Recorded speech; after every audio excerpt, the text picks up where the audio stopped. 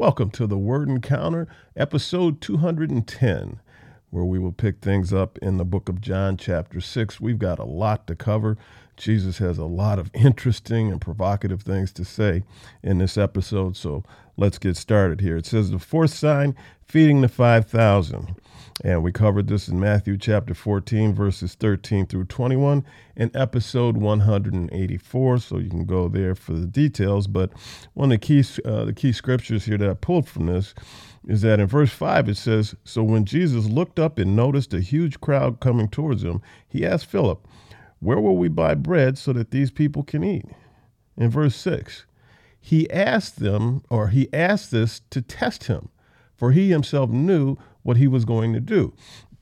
So we see that a lot of times, the Lord is testing us, and sometimes it can be trials and tribulations. Other times, maybe not as drastic as that. But sometimes we get tested to see what we will do. Sometimes we get tested with temptation to see what we will do, see how we will respond. You see, and so the Lord is in the business of testing his children to see. And sometimes, I've tested my children, to see how they will respond in certain situations. See, so Jesus knew what he was going to do. He was just testing Philip to see what Philip would say. Let's drop down here. We go down to where it says the fifth sign, walking on water. And we covered this in Matthew chapter 14, verses 22 through 33 in episode 184. And Matthew includes Peter walking on the water in this account. In John, it doesn't include that part. And so they saw him coming, and one of the key scriptures here I pull out of this, they saw Jesus walking on the water towards them, and he said, "It is I, don't be afraid." See, sometimes we see things. We're not sure of what they are. Sometimes things happen, and we're not sure what their origin is, you see. And so imagine his disciples are seeing him walking on the water, and they walking on water. This is ridiculous. Nobody's ever done this. We've never seen this before. So all of the things that could be going through their head with regard to, what is this I'm seeing? Jesus says, "It is I, don't be afraid." And so a lot of times in our own lives, things happen, things take place. And I believe that the Lord is telling us, he's trying to tell us, "It is I, don't be afraid." But if we don't, or if we allow our minds to run off into the netherland and we can start thinking crazy things, you see, it's because we haven't recognized the power of Jesus. And he's saying, "It is I, don't be afraid." The bread of life. In verse 25, it says, when they found him on the other side of the sea, they said to him, "Rabbi, when did you get here?" And so people were witnessing Jesus out in the boat. They came by, they found him, and they say, "Rabbi, when did you get here?" Jesus answered them. So he looked through them. He looked past them. In verse 26, he said, "Truly I tell you, you are looking for me, but not because you saw the signs." See, he had fed the 5,000 and whatnot. And so he's telling them, you are looking for me, but not because you saw the signs, but because you ate the loaves and were filled. In other words, Jesus is saying, you're looking for me because of what I've done for you. See, and you want me to keep doing for you. That's why you're looking for me. Oh my goodness. If that isn't an appropriate accusation in today's time, I don't know what is. People look for and seek Jesus because of what he can do for them. See, they're looking at him as some kind of a genie in the bottle, if you will. So the genie's in the bottle, rub the bottle, genie comes out, grants you 3 wishes. And so that's kind of how they view Jesus. Want Jesus in my life so he can do for me. So Jesus is seeing straight past them, straight through them. He says, you're not looking for me just for anything. You're looking for me because of what I can do for you here on this earth. See, that's why you're looking for me. You're not looking for me to fulfill what you really need, as far as your spiritual perspective, as far as, the food from heaven. You're looking at me so that I can provide for your needs here on earth. In verse 27, it says, "Don't work for food that perishes, but work for food that lasts for eternal life." Substitute the word work for strive. because the word isn't saying don't work. The word says very clearly that if you want to eat, you'll work. And so it's not saying don't work. What it's saying is don't strive for the food that perishes, but strive for the food that lasts for eternal life. Strive for the things of the Lord. Strive for the things of God. Pursue earnestly and be passionate about that, as opposed to striving and being passionate about earthly matters. And be passionate about the Lord. Strive for that. Which the Son of Man will give you, because God the Father has sent his seal of approval upon him. And so, Jesus is talking to the people that were asking him, where are you? And so he told them, first of all, that, you're just looking for me because of what I can do for you here on this earth. See, but you need to, he's telling people, but you need to go further. You need to go deeper. You need to understand more than this. See, you need to understand that you're striving for things here on earth, but don't do that. Strive for things of the Lord. In other words, get your priorities straight. Rearrange your priorities. Remember in Matthew chapter 6, verse 33, it says, seek ye first the kingdom of God. Then all these things that your God in heaven knows that you need will be added on to you. In verse 28, what can we do? What can we do to perform the works of God? They asked. Jesus replied, this is the work of God. This is what you can do. They're looking, what can we do? This is what you can do, Jesus says. This is the work of God, that you believe in the one he has sent. See, I think they're looking for something they can do with their hands, something they can perform or what. Jesus is saying, this is what you can do. What you can do is you can believe. That is the work of God, for you to believe in me. That is the work of God. So simple, yet so difficult. Verse 30, what sign then are you going to do so that we may see and believe you? They asked. What are you going to perform? So like he's some kind of circus act. What are you going to perform for us? But he had already fed them. They saw there was no food there and that this food got created out of seemingly thin air. He'd already done this. He had already healed sick people. He'd already raised dead. He'd already done these things. And they're saying, what are you going to do? What more are you going to do, essentially, is what they're saying. Our ancestors ate the manna in the wilderness, just as it is written, he gave them bread from heaven to eat. And so the people are thinking that their ancestors were fed by manna from God, and that is what this scripture is referring to. He gave them bread from heaven to eat. So it says, our ancestors ate the manna in the wilderness just as it is written. And so just as we believe that was the fulfillment of that. But in verse 32, Jesus says this. Jesus said to them, truly, I tell you, Moses didn't give you the bread from heaven. Jesus said, truly, I tell you, Moses didn't give you the bread from heaven. What you're thinking is wrong. What you're thinking is not accurate. You think that the bread from heaven that Moses delivered unto the people is the bread from heaven that this scripture is talking about. You're wrong. He says, but my Father gives you the true bread from heaven. Verse 33, for the bread of God is the one who comes down from heaven and gives life to the world.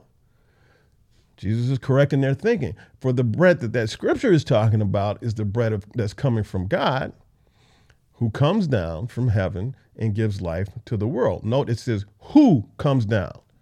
So obviously it's referring to a person. See? The bread of God is the one who comes down from heaven and gives life to the world. In other words, me. That's what Jesus is saying. Verse 34. Then they said, sir, give us this bread always. In verse 34. In verse 35, it says, I am the bread of life, Jesus told them. No one who comes to me will ever be hungry, and no one who believes in me will ever be thirsty again. Now, I can imagine the people are thinking about food and drink, right? But Jesus isn't talking about food and drink. He says, no one who comes to me will ever be hungry, and no one who believes in me will ever be thirsty again. He's talking about your fulfillment will be complete. See, there's that little nagging voice inside of all of us. Why am I here? Where did I come from? Where am I going? What's the meaning of life? All these deep kind of questions that people contemplate, sometimes for their entire lives. Jesus is saying, I am the bread of life. Partake of me and your fulfillment will be complete. You will have an understanding of all of this, and it will be a completely satisfying meal. Verse 36, but as I told you, you see me, and yet you do not believe. Everyone the Father gives me will come to me, and the one who comes to me I will never cast out. For I have come down from heaven, not to do my own will, but the will of him who sent me.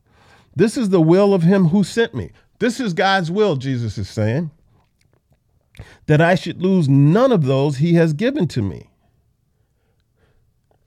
God's will is that Jesus should lose none of those that God has given to him, but should raise them up on the last day. For this is the will of my Father, that everyone who sees the Son and believes in him will have eternal life and will raise him up on the last day. The will of the Father is that everyone who sees the Son and believes in him, this is the will of the Father, for everybody to see the Son and for everybody to believe in him, so that they will be raised on the last day. That is God's will. Verse 42, they were saying, isn't this Jesus, the son of Joseph, whose father and mother we know? How can he say, I have come down from heaven? So the people are being indignant, right? Or some of the people. They say, wait a minute, we know you. We know where you come from. Familiarity, is the entrance to contempt. The more, it's like, let's take finances or something like that. Most people will more readily listen to a stranger than they'll listen to their friend. They'll give a stranger more credibility than they'll give their friend. Why? I know this joker. I grew up with him. I know what he knows. I know what he doesn't know. But I'm going to listen to you. They could have just gotten out of prison. You don't know. But that's human nature. That's what we do. They were familiar with Jesus. And so because they were familiar with him, they said, how can you come down from heaven? Verse 43. Jesus answered them, stop grumbling among yourselves. No one can come to me unless the Father who sent me draws him. See? And so this implies that God the Father himself places in us these nagging questions and issues that we're drawn to get answers to. See, and so when we get drawn to Jesus, he starts to provide those answers. No one can come to me unless the Father who sent me draws him, and I will raise him up on the last day. It is written in the prophets, and they will all be taught by God. Everyone who has listened to and learned from the Father comes to me. Not that everyone has seen the Father except the one who is from God. He has seen the Father. Truly, I tell you, anyone who believes has eternal life. That is the qualification, to believe, period, in the story. See, but if you believe, then certain things, you'll start doing certain things because you believe. And so take, for example, if you get on an airplane to go from place A to place B, you believe that that airplane is going to get you from place A to place B, and you're not going to crash. If you believed that you were going to crash, you wouldn't get on the airplane.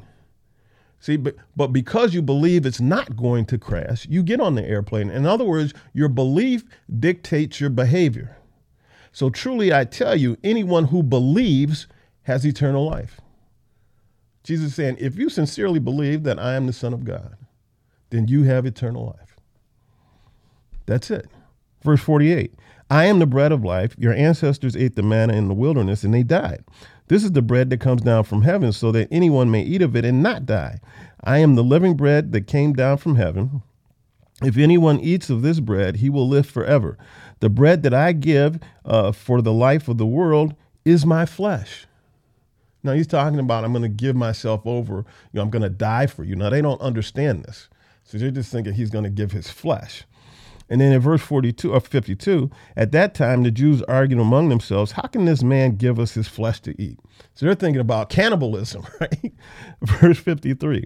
So Jesus said to them, truly I tell you, unless you eat the flesh of the Son of Man and drink his blood, you do not have life in yourself. And so he's to their grumblings, he said, how can this man tell us, we need to eat his flesh?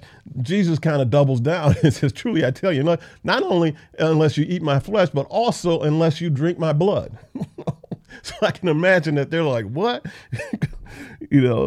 Verse 54. The one who eats my flesh and drinks my blood has eternal life, and I will raise him up on the last day. Eating his flesh and drinking his blood, what does that mean? It means believing in him. It means trusting him. It means having faith in him. It means following him. That's what it means. That's what he's talking about.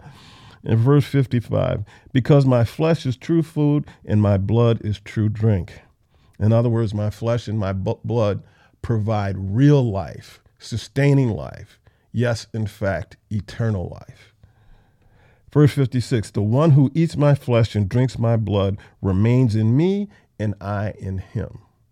If Jesus is in you, you can only do certain things you can't do. You won't even have the desire to do. It's not that you're trying to follow any laws or any rules or any kind of dictates. Is that you won't even want to in many cases. Verse 57. Just as the living Father sent me and I live because of the Father, so the one who feeds on me will live because of me. This is the bread that came down from heaven. It is not like the manna your ancestors ate and they died. The one who eats this bread will live forever. It says many disciples desert Jesus. Yes, disciples deserted Jesus. Verse 60. Therefore, when many of his disciples heard this, they said, this teaching is hard. Who can accept it? Jesus, knowing in himself that his disciples were grumbling about this, asked them, does this offend you? Then what if you were to observe the Son of Man ascending to where he was before? The Spirit is the one who gives life. The flesh doesn't help at all. The Spirit is the one who gives life. The flesh is not profitable at all. The words that I have spoken to you are spirit and are life. But there are some among you who don't believe. For Jesus knew from the beginning those who did not believe and the one who would betray him.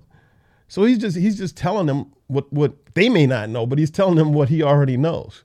They may not know this about each other, but internally they know where they are. Verse 65, he said, this is why I told you that no one can come to me unless it is granted to him by my Father. Sometimes I struggle with this scripture. So does that mean that there's certain people who just can never come to Jesus because they haven't been granted to him by Father God? And I don't think that's what that means. I think what it means is, he says, this is why I told you that no one can come to me unless it is granted to him by my Father. That if one has a sincere desire to know and to understand the things of God, then God will respond to their desire and grant them to Jesus. It's still their decision. Verse 66, from that moment, many of his disciples turned back and no longer followed him. They fell off the map. So Jesus said to the 12, you don't want to go away too, do you? Simon Peter's response is so revealing. Lord, to whom will we go? You have the words of eternal life. A lot of times people, they get disgruntled with the church and whatnot. And the question is, to whom will you go? To whom will you turn? We have come to believe and know that you are the Holy One of God. Jesus replied to them, didn't I choose you, the 12? Yet one of you is a devil. He's talking about Judas. So he's constantly revealing things to them that will become clear to them later on. Chapter 7, the unbelief of Jesus' brothers. This is our natural brothers. After this, Jesus traveled to Galilee, since he did not want to travel in Judea because the Jews were trying to kill him. The Jewish festival of shelters was near. So his brothers said to him, "Leave here and go to Judea so that your disciples can see your works that you are doing." And so his brothers wanted people to see him do things so that they would believe in him, because they were believing that through celebrity, through renown, and through recognition, that people would believe. In verse 6, Jesus told them, "My time is not yet arrived, but your time is always at hand. The world cannot hate you, but it does hate me, because I testify about it that its works are evil." So the world hates Jesus because he reveals the world to itself. It's like a mirror. He shows the world what it really is. You're evil. That's why they hate Jesus, and that's why they will hate us.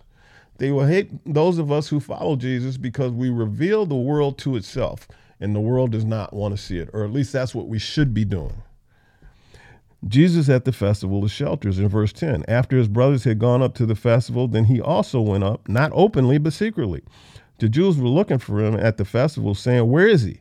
And there was a lot of murmuring about him among the crowd. Some were saying he's a good man. Others were saying, no, on the contrary, he's deceiving the people. When the festival was already half over, Jesus went up to the temple and began to teach. Then the Jews were amazed. And said, "How is this man so learned, since he hasn't been trained?" And so they're essentially saying, look, he hasn't been through our schools. He hasn't been certified by us. He hasn't been degreed by us. He hasn't been ordained by us. How can he be so learned? We haven't approved him. Jesus answered them, "My teaching isn't mine, but it's from the one who sent me." He says, you don't have anything to do with this, but you don't understand this yet. If anyone wants to do his will, he will know whether the teaching is from God or whether I am speaking on my own. In verse 18, the one who speaks on his own seeks his own glory, but the one who seeks the glory of the one who sent him is true, and there is no unrighteousness in him. Let me read that again. The one who speaks on his own seeks his own glory. The one who speaks his own opinion, the one who does it, whose opinion isn't grounded in the word, who is just going off the cuff by their experience, they seek their own glory. But he who seeks the glory of the one who sent him is true. Those who are promoting the things of God for the sake of the kingdom of God, they are true. There's no unrighteousness in them. Didn't Moses give you the law? Yet none of you keeps the law. Why are you trying to kill me? That's a good question. You have a demon, the crowd responded. Who is trying to kill you? I perform one work, and you are all amazed, Jesus answered. This is why Moses has given you circumcision. Not that it comes from Moses, but from the fathers. And you circumcise a man on the Sabbath. If a man receives circumcision on the Sabbath so that the law of Moses won't be broken, are you angry at me because I made a man entirely well on the Sabbath? Now, this is a good question. Jesus is saying, look, you circumcise babies. If the eighth day falls on the Sabbath, when the male babies are to be circumcised, you circumcise them. Yet you want to kill and harm me because I heal a man on the Sabbath. And so he's calling them hypocrites, And so in verse 24, he says, stop judging according to outward appearances, whether judge according to righteous judgment. Now, this is interesting. Jesus isn't saying don't judge here. He's saying change the standard of judgment. He's saying stop judging according to outward appearances, according to how things look. Stop judging. Rather judge according to righteous judgment. The identity of the Messiah. Some of the people of Jerusalem were saying, isn't this man the man they're trying to kill? Yet look, he's speaking publicly and they're saying nothing to him. Can it be true that the authorities know he is the Messiah? So the people keep talking back and forth to each other because they're witnessing things that don't make any sense to them. Then Jesus said, I am only with you for a short time, then I am going to the one who sent me. You will look for me, but you will not find me. And where I am, you cannot come. Then the Jews said to one another, where does he intend to go that we won't find him? He doesn't intend to go to the Jewish people dispersed among the Greeks and teach the Greeks, does he? See, everything they're thinking is earthly, is on this earth. And that's the disconnect between Jesus and the people, even his disciples. Jesus is speaking of heavenly things, supernatural things in some cases, and they're just thinking about things here on earth, which if I were them, I would have done the same thing. Exact same thing. The promise of the Spirit. On the last and most important day of the festival, Jesus stood up and cried out, if anyone is thirsty, let him come to me and drink. The one who believes in me, as the scripture has said, will have streams of living water flow from deep within him. And so, again, Jesus is making a plea. If you want to live, come to me. The people are divided over Jesus. In verse 40, when some of the crowd heard these words, they said, this truly is the prophet. Others said, this is the Messiah. But some said, surely the Messiah doesn't come from Galilee, does he? So people are just confused. They're talking amongst themselves, trying to figure things out. They're just confused. They don't know, who is this Jesus person? And then they had a debate over Jesus's claims. When the servants came to the chief priests and Pharisees who asked them, why didn't you bring him? Why didn't you bring us Jesus? The servants answered, no man has ever spoken like this. Then the Pharisees responded to them, are you fooled too? Have any of the rulers or Pharisees believed in him? Actually, yes, they had. But verse 49, but this crowd, which doesn't know the law, is accursed. In other words, what the Pharisees are saying, but this crowd is stupid and ignorant. They're not like us because we're learned. We know the scriptures. We know what's happening. But because this crowd is ignorant and stupid, they're cursed. In verse 50, Nicodemus, who was a Pharisee, the one who came to him previously. So Nicodemus had gone and he had spoken with Jesus. Nicodemus, the one who came to him previously and who was one of them, one of the Pharisees, said to them, our law doesn't judge a man before he hears from him. You know, our law doesn't judge somebody before he's had a chance to testify. Our law doesn't judge a man before he hears from him and knows what he's doing, does it? So Nicodemus is rightfully questioning his brother Pharisees. But they respond to him, aren't you from Galilee too? Investigate and see that no prophet arises from Galilee. And so essentially what they're saying, Nicodemus, you're just defending this guy because he's a brother from Galilee like you. And so what you're saying is irrelevant because you have a vested interest in this man because he's from the same town that you're from. So they just kind of negate Nicodemus. And so we see a lot of human nature being revealed here in the people and the Pharisees and the scribes and Sadducees, you know, things that people today would do in the exact same way. They do the exact same thing in the exact same way. You know, so we see that human nature hasn't changed. Technology has changed over the years, but human nature does not change. And human nature is the thing that the Word of God is trying to correct in us, because instead of human nature, he wants us to have a godly nature. And with that, we are done for today. And as Jesus has already spoken, all that's required for you to acquire eternal life is to believe. That's what he's asking. Believe in your heart and confess with your mouth that Jesus is Lord, and you will have access to eternal life. It's as simple as that, yet it can be extremely difficult. You know. With that, we are done. Everybody take care, be blessed, stay safe, keep your eyes fixed on Jesus, and we will hit up episode 201 tomorrow. Bye-bye.